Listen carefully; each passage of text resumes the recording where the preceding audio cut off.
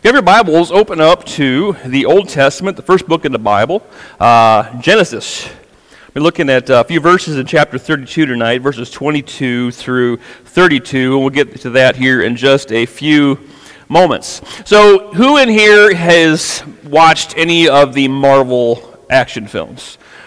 Anybody like them? Like the Hulk or like Iron Man or, those? So my favorite series of all the Marvel universe is Thor. Anybody like Thor?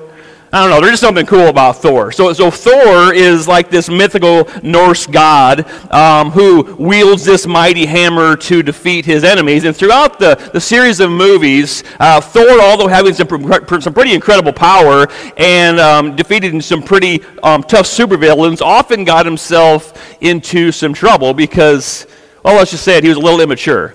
And he made some decisions that weren't very wise. The good thing for he generally got himself out of them because he was so powerful. However, in the third film, if you remember Thor Ragnarok, he met his evil sister, Hela, which was the goddess of death, supposedly. And anyways, he found out very quickly that he wasn't quite as strong as he always thought he was. So there's a scene where he takes his hammer and he chucks it at his sister because he figures, well, she can't take the hammer, right? Well, she grabs that sucker out of thin air and just goes, it just like squishes it into just powder, right? And at that moment, he's just like, totally defeated, like, how could this possibly happen? And as the movie progresses, his sister takes control of the kingdom of Asgard, and Thor tried everything he knew how to defeat his sister and to free his people, but he was seemingly powerless against her, even losing one of his eyes in the midst of the battle.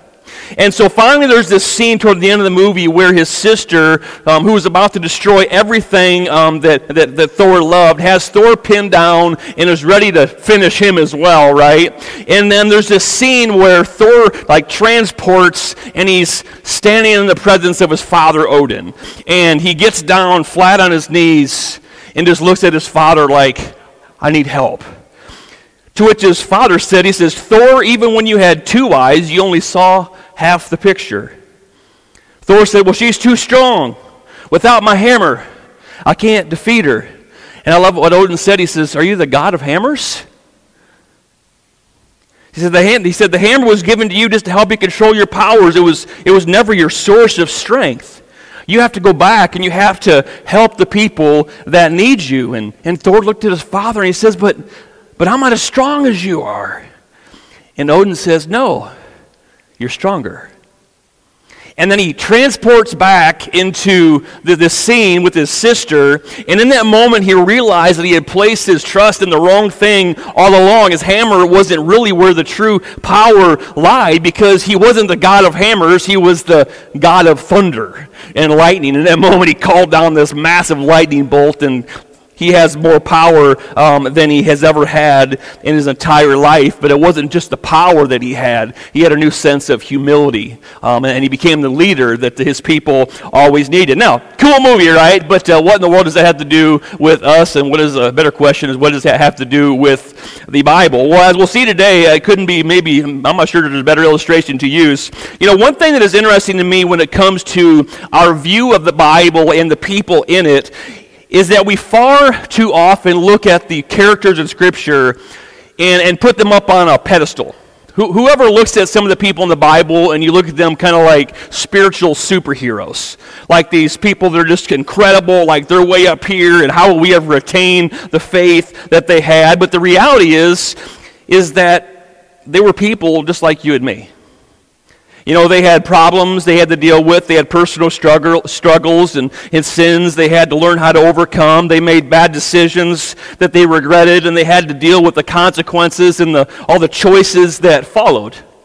They had to make the choice to place their faith in the Lord, and their faith journey was just that. All of them, it was a journey to become the hero of the faith that we look at them as. But our favorite men and women of the Bible became heroes of the faith as we see them today. But they were just regular people that learned from their mistakes.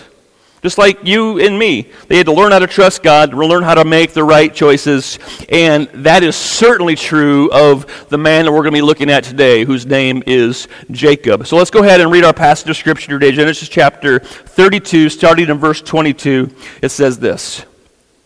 During the night, Jacob got up and took his 2 wives, his 2 servant wives, and his 11 sons, and crossed the Jabbok River with them. After taking them to the other side, he sent over all of his possessions, and this left Jacob all alone in the camp. And a man came and wrestled with him until the dawn began to break. And when the man saw that he would not win the match, he touched Jacob's hip and wrenched it out of socket. Then the man said, "Let me go, for the dawn is breaking." But Jacob said, "I will not let you go unless you bless me." "What is your name?" the man asked. He replied, "Jacob." Then verse 28 said, "Your name will no longer be Jacob," the man told him. "From now on you will be called Israel, because you have fought with God and with men and have won."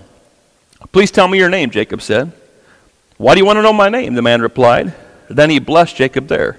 And Jacob named the place Peniel, which means the face of God, for he said, "I have seen God face to face, yet my life has been spared."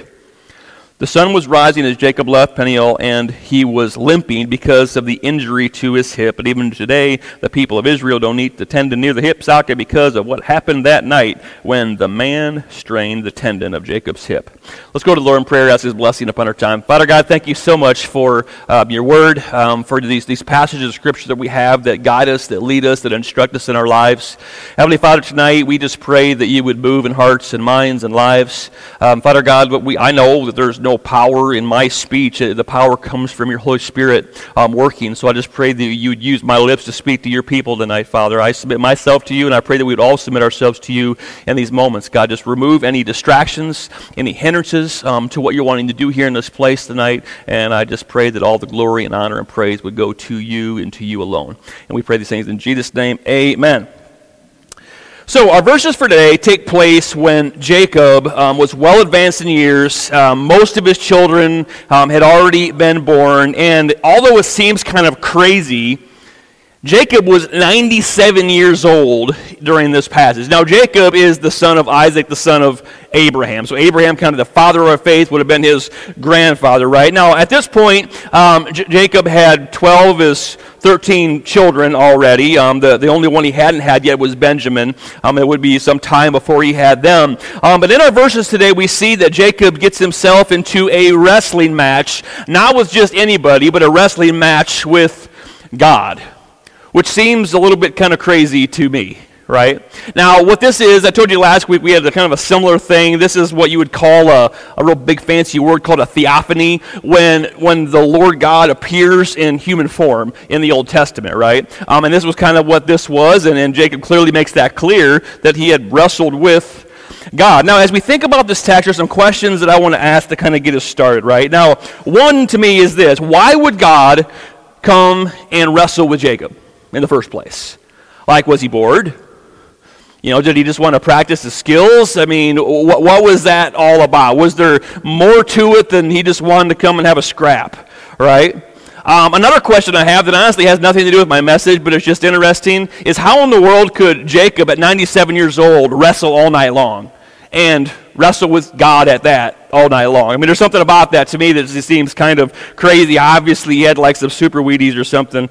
I don't know, but 97 years old must have looked a lot different then than it does today is all I got to say. But the big question is what in the world is the point of this whole passage? Because it kind of just seems random, doesn't it? Well, like most passages of Scripture in the Bible, to fully understand and appreciate what's going on here, we really got to get some context and look at the circumstances that kind of led up to this moment in Jacob's life. And so what I'm going to do for the next number of minutes here is kind of glance back a number of chapters. We're not going to read it all. I'm just going to give you an overview of Jacob's life, because really all of it plays into this one moment in time where Jacob finds himself wrestling with God. Now, the story of Jacob begins actually, well, obviously, but it begins even in Scripture with him before he was even born, like while he was still in his mother's womb. You know, as the old saying goes, boys will be boys, and this was very true of Jacob and his brother Esau, even from before they were ever born, before they ever took their first breath. In Genesis chapter 25, their mother Rebekah was talking to God, is like, what is wrong with these kids inside of me? They're like fighting, and God told him, he says, well, you better expect it, because out of those two boys are going to come two nations. And one ended up being Israel through Jacob, and the other one ended up being Edom through Esau. Now, when they were born, verse 16 of chapter 25 tells us that when Esau had birth, as he was coming out, I know it's kind of a descriptive view, but Jacob had a hold of his heel. Like when they were being born, it was just like this picture of their entire life, as we're going to see here in a moment, because he was like this pesky little brother that would not leave well enough alone. Well, as they grew, and in Genesis chapter 25, Esau becomes a skillful hunter, it says, and he was an outdoorsman, but Jacob says was a quiet-tempered man, preferring to stay at home. Now, because of this, in verse 28, the Bible says that Isaac became very fond of Esau, because he was a man of the field. He was a hunter, right? I mean, he was a man's man, and he was a dad's boy, right? Well, Jacob, not so much. He would what you call a mama's boy. And he was a big-time mama's boy, as we'll see. Now, and as the story goes on, these two babies grow into young adults, and in chapter 25, later on there, we see this picture of Esau is out in the field. He's out in the field. He's hunting for game. He's doing his thing while Jacob's at home doing what a boy at home does, right? And he's cooking. Nothing wrong with that, but he's cooking, and Esau comes back, and he's starving. He's been out in the field. He's like, Jacob, you need to give me some of that stew. I'm going to die of starvation, and I want some of that stew. And Jacob's like, I'll give you some for a price. Well, what's your price? I don't care what it is. If I'm dead, what's it matter? Esau said, I need some of that stew. And Jacob says, well, if you give me your birthright, I'll give you a bowl of this soup. He's like, whatever, I don't care about my birthright. I mean, he was a young man. He wasn't even thinking about that, right? But it was a big deal, because, especially in this culture, a Jewish kid, they would receive a double portion of everything that was their father's. And so to Jacob, he knew this, and Esau was just too hungry to even thinking about it, but Jacob in this moment kind of stole his birthright. Now, from this point on, you would think that they would eventually begin to grow up as they age, because as you get to chapter 27, we see Jacob stealing not only what he stole a number of years before, he also steals the fatherly blessing. Now, at this particular time, Isaac, their father, is about 140 years old. Which again just seems crazy, right? But he was 140 years old. At this time, Jacob and Esau would have been like in their late 50s. So if you can kind of get this picture. And as the old saying goes, they must have been old enough to know better, but still too young to care. If you're old enough to know that song, you'll get that. Isaac told Esau, he says, look, I'm getting old. My eyes are bad. I can't see anything. My death's at my door. Here's what I want you to do. I want to give you my blessing. Before I give it to you, I want you to go out and hunt me some wild game, make me my favorite food, and bring it to me, that I'm going to give you my blessing. Now, a blessing was a big deal, especially as we read it in Scripture, and I think there's something to it still today, right? But a fatherly blessing was like more than just, hey, you're going to be successful in life, right? It was very prophetic in nature, meaning when Isaac gave this specific blessing to his sons, they literally followed it to the T throughout their lives and the generations that followed them. So it was very much of a prophetic thing, and so this was very much a big deal. Well, so Esau goes out of the field. Well, one little thing that will happen here is Mama Bear was listening to this, Rebekah. And Rebekah didn't want Esau to get the fatherly blessing. She wanted her baby to get the fatherly blessing. So she tells Jacob, her son, listen, your dad's about to give your brother a blessing, and we need to make sure he gives you the blessing and not your brother. And so here's what I want you to do. I want you to go out to the field, and I want you to get a couple goats and bring them to me, and I'm going to fix your father's favorite meal, right? And then you're going to bring it to him, and you're going to get the blessing. Well, Jacob's like, yeah, Mom, but how's this going to work? Because, Esau, he's a hairy dude. And look at me, I'm just fair-skinned. I don't even have hair in my arms and my hand. My dad's going to see this for sure, right? And so mom's like, don't worry about it. We got it taken care of. Just go do what I told you to do. So he does. He go gets the goat. He brings it back. She prepares it. And what she also does, she takes the skin of the goat and she puts it on his, like right here over his hands and around his neck and everything. And so the idea, his father Isaac was blind, right, at this particular time. And so she wanted to trick him. And so anyways, Jacob takes the stew and agrees to go do this. As he comes in, he starts talking to his dad, and Isaac's like, you tell me you're Esau, but you sound an awful lot like Jacob. And he says, how in the world did you go out and hunt this wild game and prepare it so quickly? Well, Jacob just adds on to the lie in a really bad way. In Genesis 27 and verse 20, he says, well, the Lord your God, he put that animal right in my path.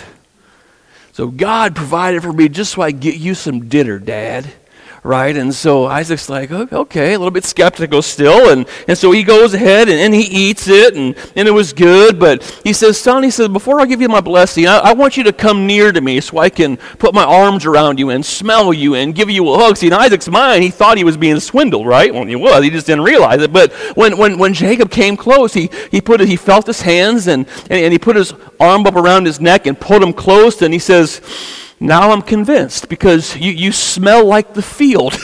Tells you something about Esau's hygiene, doesn't it? He smelled like a bunch of old goats. So anyways, Jacob tricked his father, and he got this fatherly blessing. He didn't just get a blessing; he got like the full blessing, to where there was no blessing left for Esau. So when Esau gets back, he comes to his father and says, Father, here's your meal just like you asked for. And at this point, Isaac is just absolutely infuriated. It says he was trembling and shaking. He was so angry. And he said, your brother tricked me. And Esau's like, well, don't you have any blessing left? You don't have any blessing whatsoever left for me at all. And Isaac's like, no, I'm sorry. I have nothing. You're going to serve your brother. So this, if you can imagine, absolutely just ticks Esau off. In fact, so much so that he said that he plotted to have his brother murdered. He was literally going to kill his brother Jacob. Well, good thing for Jacob, Mama Bear also overheard that conversation, and Rebekah went then to Isaac and said, honey, I really don't want my baby marrying one of these Canaanite women, so here's what I want you to do. I want you to send him to my brother Laban way up there north, and that way he can find a wife of our own family. And so Isaac's like, yeah, that's a good idea. I'm not a big fan of these Canaanite women either. And so Mama helps him out, and Jacob then escapes, and he takes off toward Laban's family up in the area of Haran. Now, in the way there, he gets to this place that he later names Bethel. And he sets up camp, and he has this rock, and he lays down to go to sleep. And in the midst of his sleep, he has this amazing vision of this staircase that goes from heaven to earth, and there's angels coming down and angels going up, very much signifying the work of God through his ministering spirits, these angels that were doing his work on earth. And then he sees God at the top of this ladder, and God begins to speak to him. And God begins to tell him these beautiful promises that he's going to give him land, and he's going to provide for him, and he's going to protect him, and he's going to take care of him, and all these different things, right? Now, at this, you would think that Jacob would just been like, wow, I will serve you no matter what, right? Well, here's his response in Genesis chapter 28, verses 20 and 21. So Jacob made this vow. Listen to this. If God will indeed be with me and protect me on this journey, and if he will provide for me with food and clothing, and if I return safely to my father's house, then I will certainly serve the Lord, and he will be my God. So he put conditions on his service to the Lord. He's like, okay, so if you hold up your end of the bargain, then I'll think about serving you. This is where Jacob was at, or one of these heroes of the faith. This is where he was at one point at this particular time in his life. He wanted God's blessings, but he conditioned his commitment to God based on what God did for him. Not the best example in the world, right? But unfortunately, we see a lot of that, don't we? And isn't that so tempting in our lives sometimes? Like, God, I will serve you as long as things are going good. As long as you bless me, as long as you help me, as long as I have money in the bank, as long as I have my help, then we're good. But as soon as anything goes wrong, well, we'll talk about it. Well, that's not the way that it should be. God's either worthy of worship or he's not, right? And so it's just something to think about. Well, anyways, Jacob goes and he rides up Haran, and he comes to this well, and he meets Rachel for the first time. And it is love at first sight. Rachel's one of his, eventually becomes his wife, right? And so there's this really cool picture, right? So he comes to the well, and these shepherds are there waiting, and there's a few of them there. And he's like, well, why aren't you guys watering the sheep? Because the stone's too heavy, and we need to wait for a couple more shepherds here to come move it. Well, about this time, Rachel was coming down with her sheep. And, Jacob, he's like, I got this. He goes over, he picks up that stone, and he tosses that thing over to the side, and then he goes and introduces himself to Rachel. And anyways, next thing you know, they come back, and he meets his uncle Laban, and he told him he was going to stay there with them for a while. After a month or so passes, Laban comes to Jacob and says, look, it's great that you're here, and I appreciate that you're working for me, but he said, you deserve some sort of pay. I want to make sure I give you some compensation for what you're doing, right? And so Jacob's like, well, I got a deal for you. How about you give me your daughter Rachel as my wife, because I really want her to be my wife. And so Laban was also a little bit of a swindler himself. He says, okay, here's what we'll do. You work for me for 7 years, and I will give you my daughter Rachel. Deal. And, as it goes on, it says those 7 years... it says in verse 20, Jacob worked those 7 years to pay for Rachel, but his love for her was so strong that it seemed but a few days. It's like a romance novel, isn't it? Well, the wedding day comes, and the trickster got tricked. Because instead of, you got to understand the culture again, dark and veils and all these different things, right? But wedding night comes, and custom says the father brings the bride to the husband in the wedding tent, and they come together, right? And the only problem is the next morning he woke up and went, you're not Rachel. Instead, Laban gave him his other daughter, the older daughter, which was Leah. And so at this, Jacob is just infuriated. He's like, you tricked me. That was not our deal. And Laban's like, well, listen, it's okay. Just let the marriage week pass, and then at the end of the marriage week, I'll also give you Rachel as your second wife. And then you have to work for me 7 more years, though, and agree to do that. And so Jacob's like, okay, fine, whatever. And so one wife turns into 2, and then 2 turns into 4, and next thing you know, he's in an absolute giant mess, if you can imagine a man with 4 wives living in the same home. A little bit of drama. And you can read about that in 29 and 30 and 31 and all that kind of stuff, right? But anyways, through much discussion, Jacob agrees to stay there probably another 20 years, because from the time he left his father to the time he got back, as we'll see in a moment, was a period of about 40 years. And anyways, about this time, he tells Laban, he's like, look, I want to go back to my father. And Laban's like, well, I just assume you stay here because I've gotten rich off of you, essentially is what he was saying, right? And so Jacob's like, yeah, but I really would like to make something for myself, so I have something to show for this at some point, right? And so he's like, here, how about this? Here's what we'll do, he tells Laban. How about we separate the sheep? I'll take the striped one, the speckled ones, and the black ones, which in a flock of sheep were kind of the oddballs, right? There weren't a lot of them. And so, but Jacob the schemer had a plan, right? And so Laban's like, that sounds like a fantastic deal. You can have those, and I'll take the other ones, right? And so they do that. Well, so Jacob, he comes up with this concoction where he takes strips of bark from like these different kinds of trees, and then he puts them in the water when the striped ones are there to drink, and when they're mating and all these kind of things. Anyways, through a course of events, he gets massive herds of sheep and goats and all these different things, and his father-in-law, Laban, begins to lose more and more and more and more, to the point where Laban's just like, I'm not really liking this deal. You're getting rich off of my expense, and I'm getting poor. And so he started to treat Jacob bad. He started to treat Jacob's wives poorly. And we get to this point, and Jacob tells his wives, it is time for us to go. I'm done with this. I want to go back to my family. And his wives are like, well, that's fine with us. Dad's not treating us very nice either, so let's just take off and go. And so they take off while Laban is 3 days away shearing sheep, and they take off and just start running away the other way. Is that not like, we're talking about a man that was 97 years old. When do you think he'd have been man enough just to come to him and say, I'm leaving? But no. In the middle of the night, they take off with Laban's daughters and all of his grandchildren and all of the wealth, and they take off. Well, Laban catches wind of this and grabs a bunch of his kin, and they go chase down Jacob, and they're going to make him pay for his betrayal. They finally catch up to him on the hillside of Gilead right before Jacob was able to make his way across the river to go back to his family land. However, the good thing for Jacob was that God intervened. God came to Laban and told Laban, don't touch him. You touch him, you're in trouble. Big trouble. And so Laban comes and speaks with Jacob, and he says, why'd you do that? I mean, you should have at least let me hug my children and my grandchildren and wish you goodbye. I'd have sent you off at the party and all these different things, and next thing you know, this squabble ensues, and finally they come to this point where they make a covenant with one another, and in God's sight they say, look, here's a line, we set up some stones, you don't go past these stones, I won't go past these stones, we're happy campers, right? And so we're at this point, which kind of brings us back to where we are today, right? And so Jacob, because of his decision, because of his scheming, has completely burned a bridge that way, back in Haran, right? Now he only has one direction he can go, which is that away. The only problem with that away is that's where Esau lives.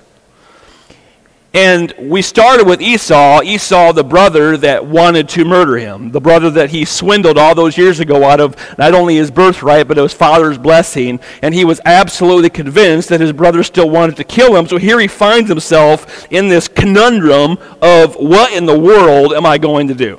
And so he sends some of his servants, we're back in chapter 32 now, he sends some of his servants to go meet his brother Esau, and he's like, go tell him that your servant Jacob, I like the way he puts that, Jacob, I'm your servant, right? Your servant Jacob, he wants to come, and he would like it very much if you would allow him to come back into the land. Well, his servants don't even get to Laban. However, they get close enough to see that not Laban, but Esau, they get close enough to Esau to see that he's coming with an army of like 400 men.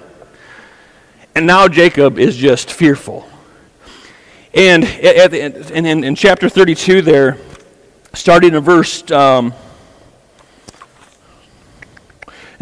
he begins this whole prayer. He begins to start calling out to God and pleading with the Lord for help, for God to intervene and to save him, right? What's interesting is God doesn't answer him. It's interesting. He sought God, he prayed, but God never answered.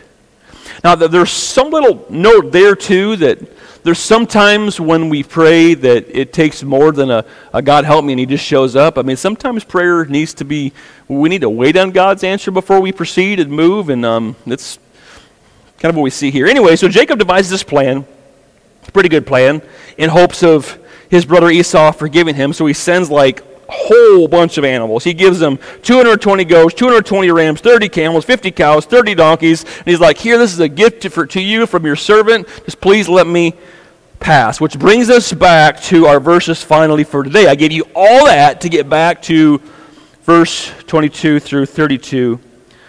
In verse 22 and 23, it says, during the night, after everybody else was over there, Jacob took all of his wives, his servants, his children, all of his possessions, and he brings them over to the other side of the river, and Jacob comes back, and there he sits all alone. Can you just imagine what was going through his mind about this time?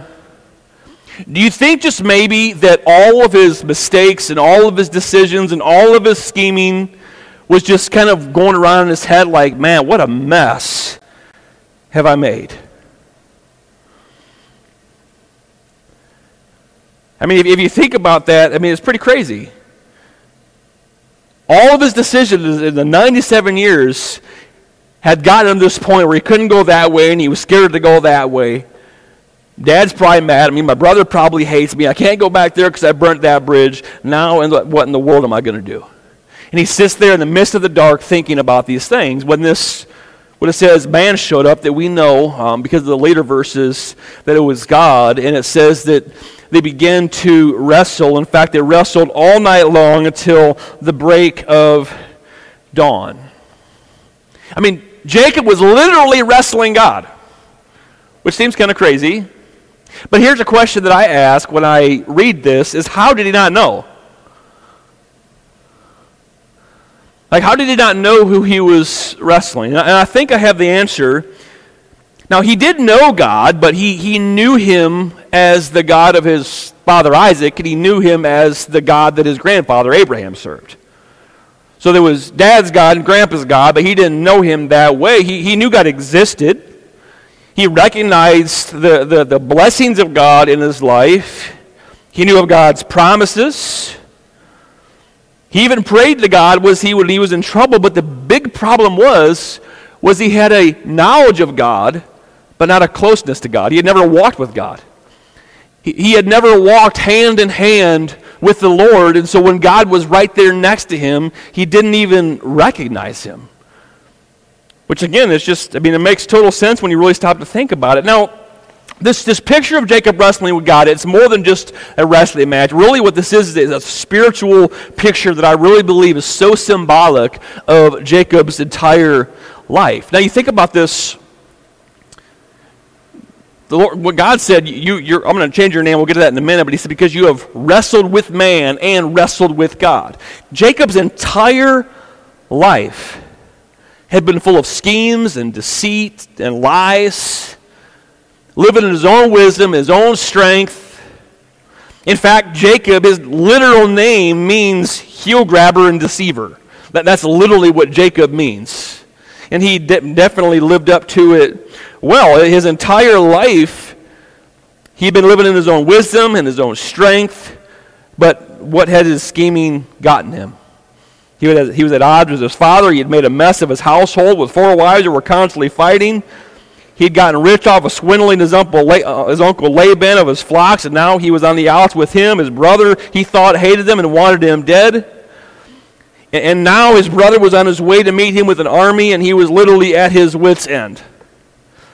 Jacob had been in control of his life, and because of that, he had gotten himself in one giant mess. And see, I believe this wrestling match was God's way of showing him that very thing. That he'd been wrestling his entire life. He'd been wrestling with God his whole life. It wasn't just those few moments. God had been trying to get him God had been trying to lead Jacob for years.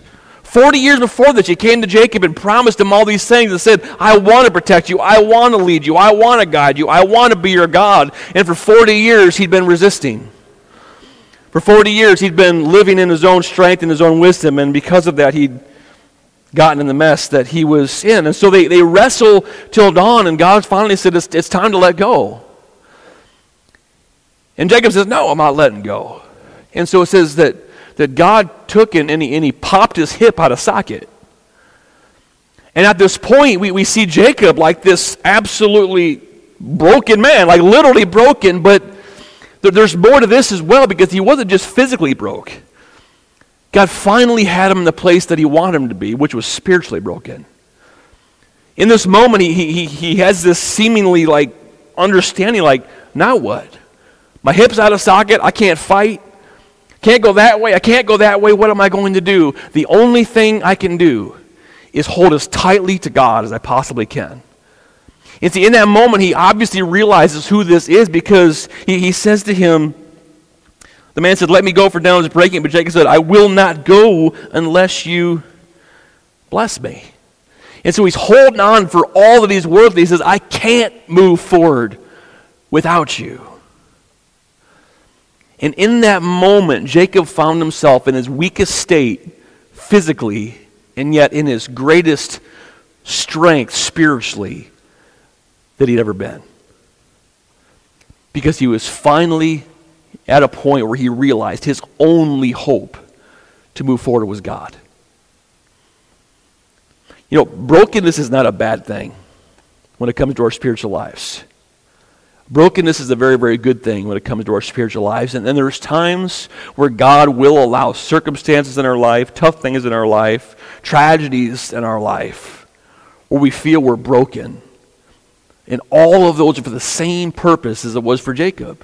Because God is trying to pull us to himself to get us to realize that he's our only hope.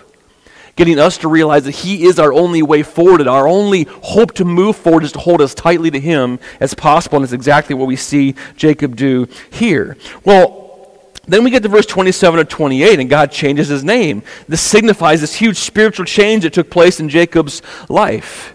He went from a man that was fighting in his own strength to a man who God was fighting for. Because when he changed his name from Jacob to Israel, which is where we get the nation of Israel today. It's named after this man. Jacob, that name Israel literally means God fights. And so instead of being the deceiver, he was now the man who God fought for. And like I said, he was physically weakened, but spiritually the strongest place that he had ever been. Now, I like verse 29. So Jacob asks him, he said, "What's your name?" And what's he say here? "What do you want to know my name for?" Does this sound familiar? Remember Moses a few years after this? He's at the burning bush, and he's like, well, who am I supposed to tell these Israelites who you are? I am who I am. That's essentially what he tells Jacob here. I am who I am. You don't need to know my name. Now, Jacob commemorates this experience by naming the place the face of God. And we see this beautiful picture in verse 31. It says that the sun was rising as Jacob left Peniel, and he was limping because of the injury to his hip. Now, if he was limping, my guess is he had what? A stick. If you had your hip out of socket, you wouldn't be walking on it, right? So you can picture him almost on this walking stick, just kind of making himself across the way, right? Listen to Hebrews chapter 11 and verse 21. Hebrews is the faith chapter, right? At the end of Jacob's life, it says, "It was by faith that Jacob, when he was old and dying, blessed each of Joseph's sons and bowed in worship as he leaned on his staff." From that moment, for the rest of his life until the day he died, he had a continual reminder that the only way he could have victory in his life was to lean completely on God, because that was his only hope. And can I tell you something? The same is true in our lives. You know, I think all of us have times that we wrestle with God a little bit. Circumstances in our life that are difficult, that, you know, whether it's relationships or job issues or personal sin struggles or marriage issues or whatever, so often we find ourselves in a similar situation as Jacob because we're sitting and fighting our own strength, trying to do things our way, trying to fix things our way, and all it does is getting us to a bigger and bigger and bigger and bigger mess. Like quicksand, we just get deeper and deeper and deeper. You know, from this text, I think one just valuable lesson is we need to recognize that living in our own wisdom and strength will get us nothing but trouble. You know, Proverbs chapter 14 and verse 12 tells us there is a way that seems right to a man, but in the end, it is the way to death. Proverbs 28 and verse 26 says, "Whoever trusts in his own mind is a fool, but he who walks in wisdom will be delivered." Can I tell you something? If we are going to walk in our own strength and our own wisdom, we will fall flat on our face every single time. And this goes back to a message I preached a few weeks ago. And back in Galatians chapter 5 and verse 17, that message I talked about this war within us. Listen, I want to remind you of verse 17. It says, "The sinful nature wants to do evil, which is just the opposite of what the Spirit inside of us wants. The Spirit gives us desires that are opposite of what the sinful nature desires. These two forces are constantly fighting each other, so we are not free to carry out our good intentions." Can I tell you something? You in your own strength are doing the bidding of your sinful nature. Your only hope for victory is to cling to the Lord, just like Jacob clung to the Lord.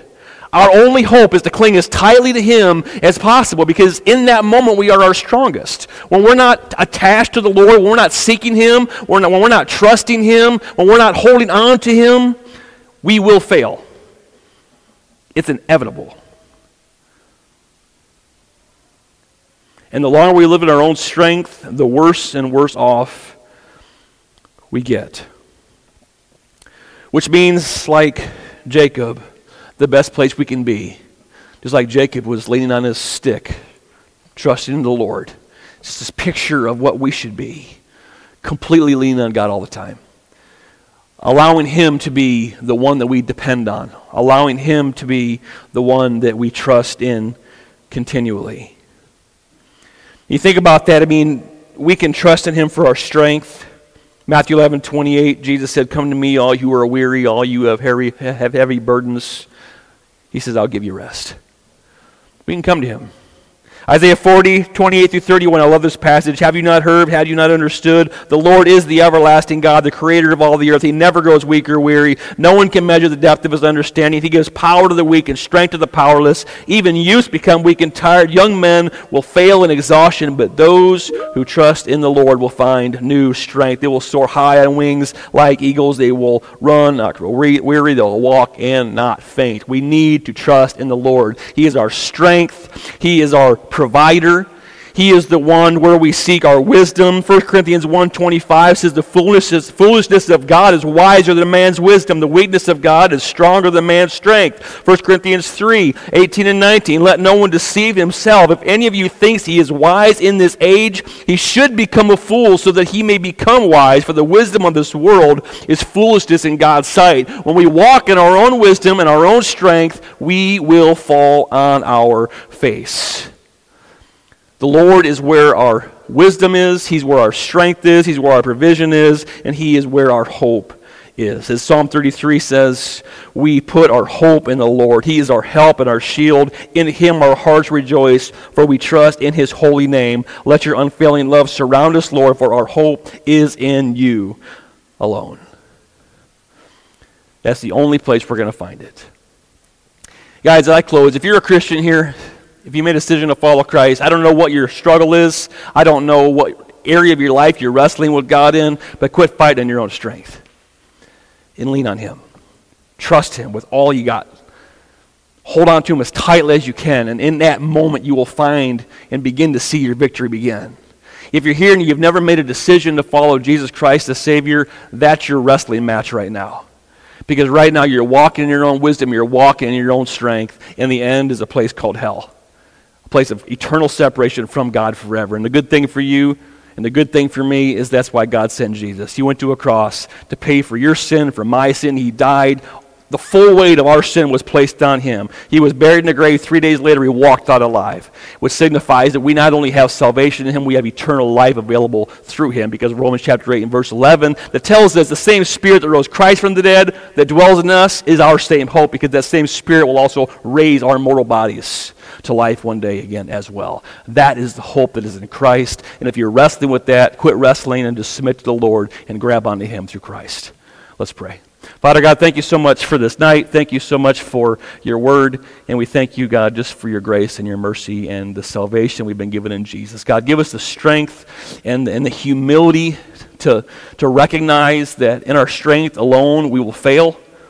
Let us be humble enough, God, to trust in you and to realize and just admit that we can't do it. And God, I just prayed that through that, Father, that you would come near to us, that you would strengthen us, that you would lift us up, and you would help us walk in victory. Lord, we love you and we thank you in Jesus' name. Amen.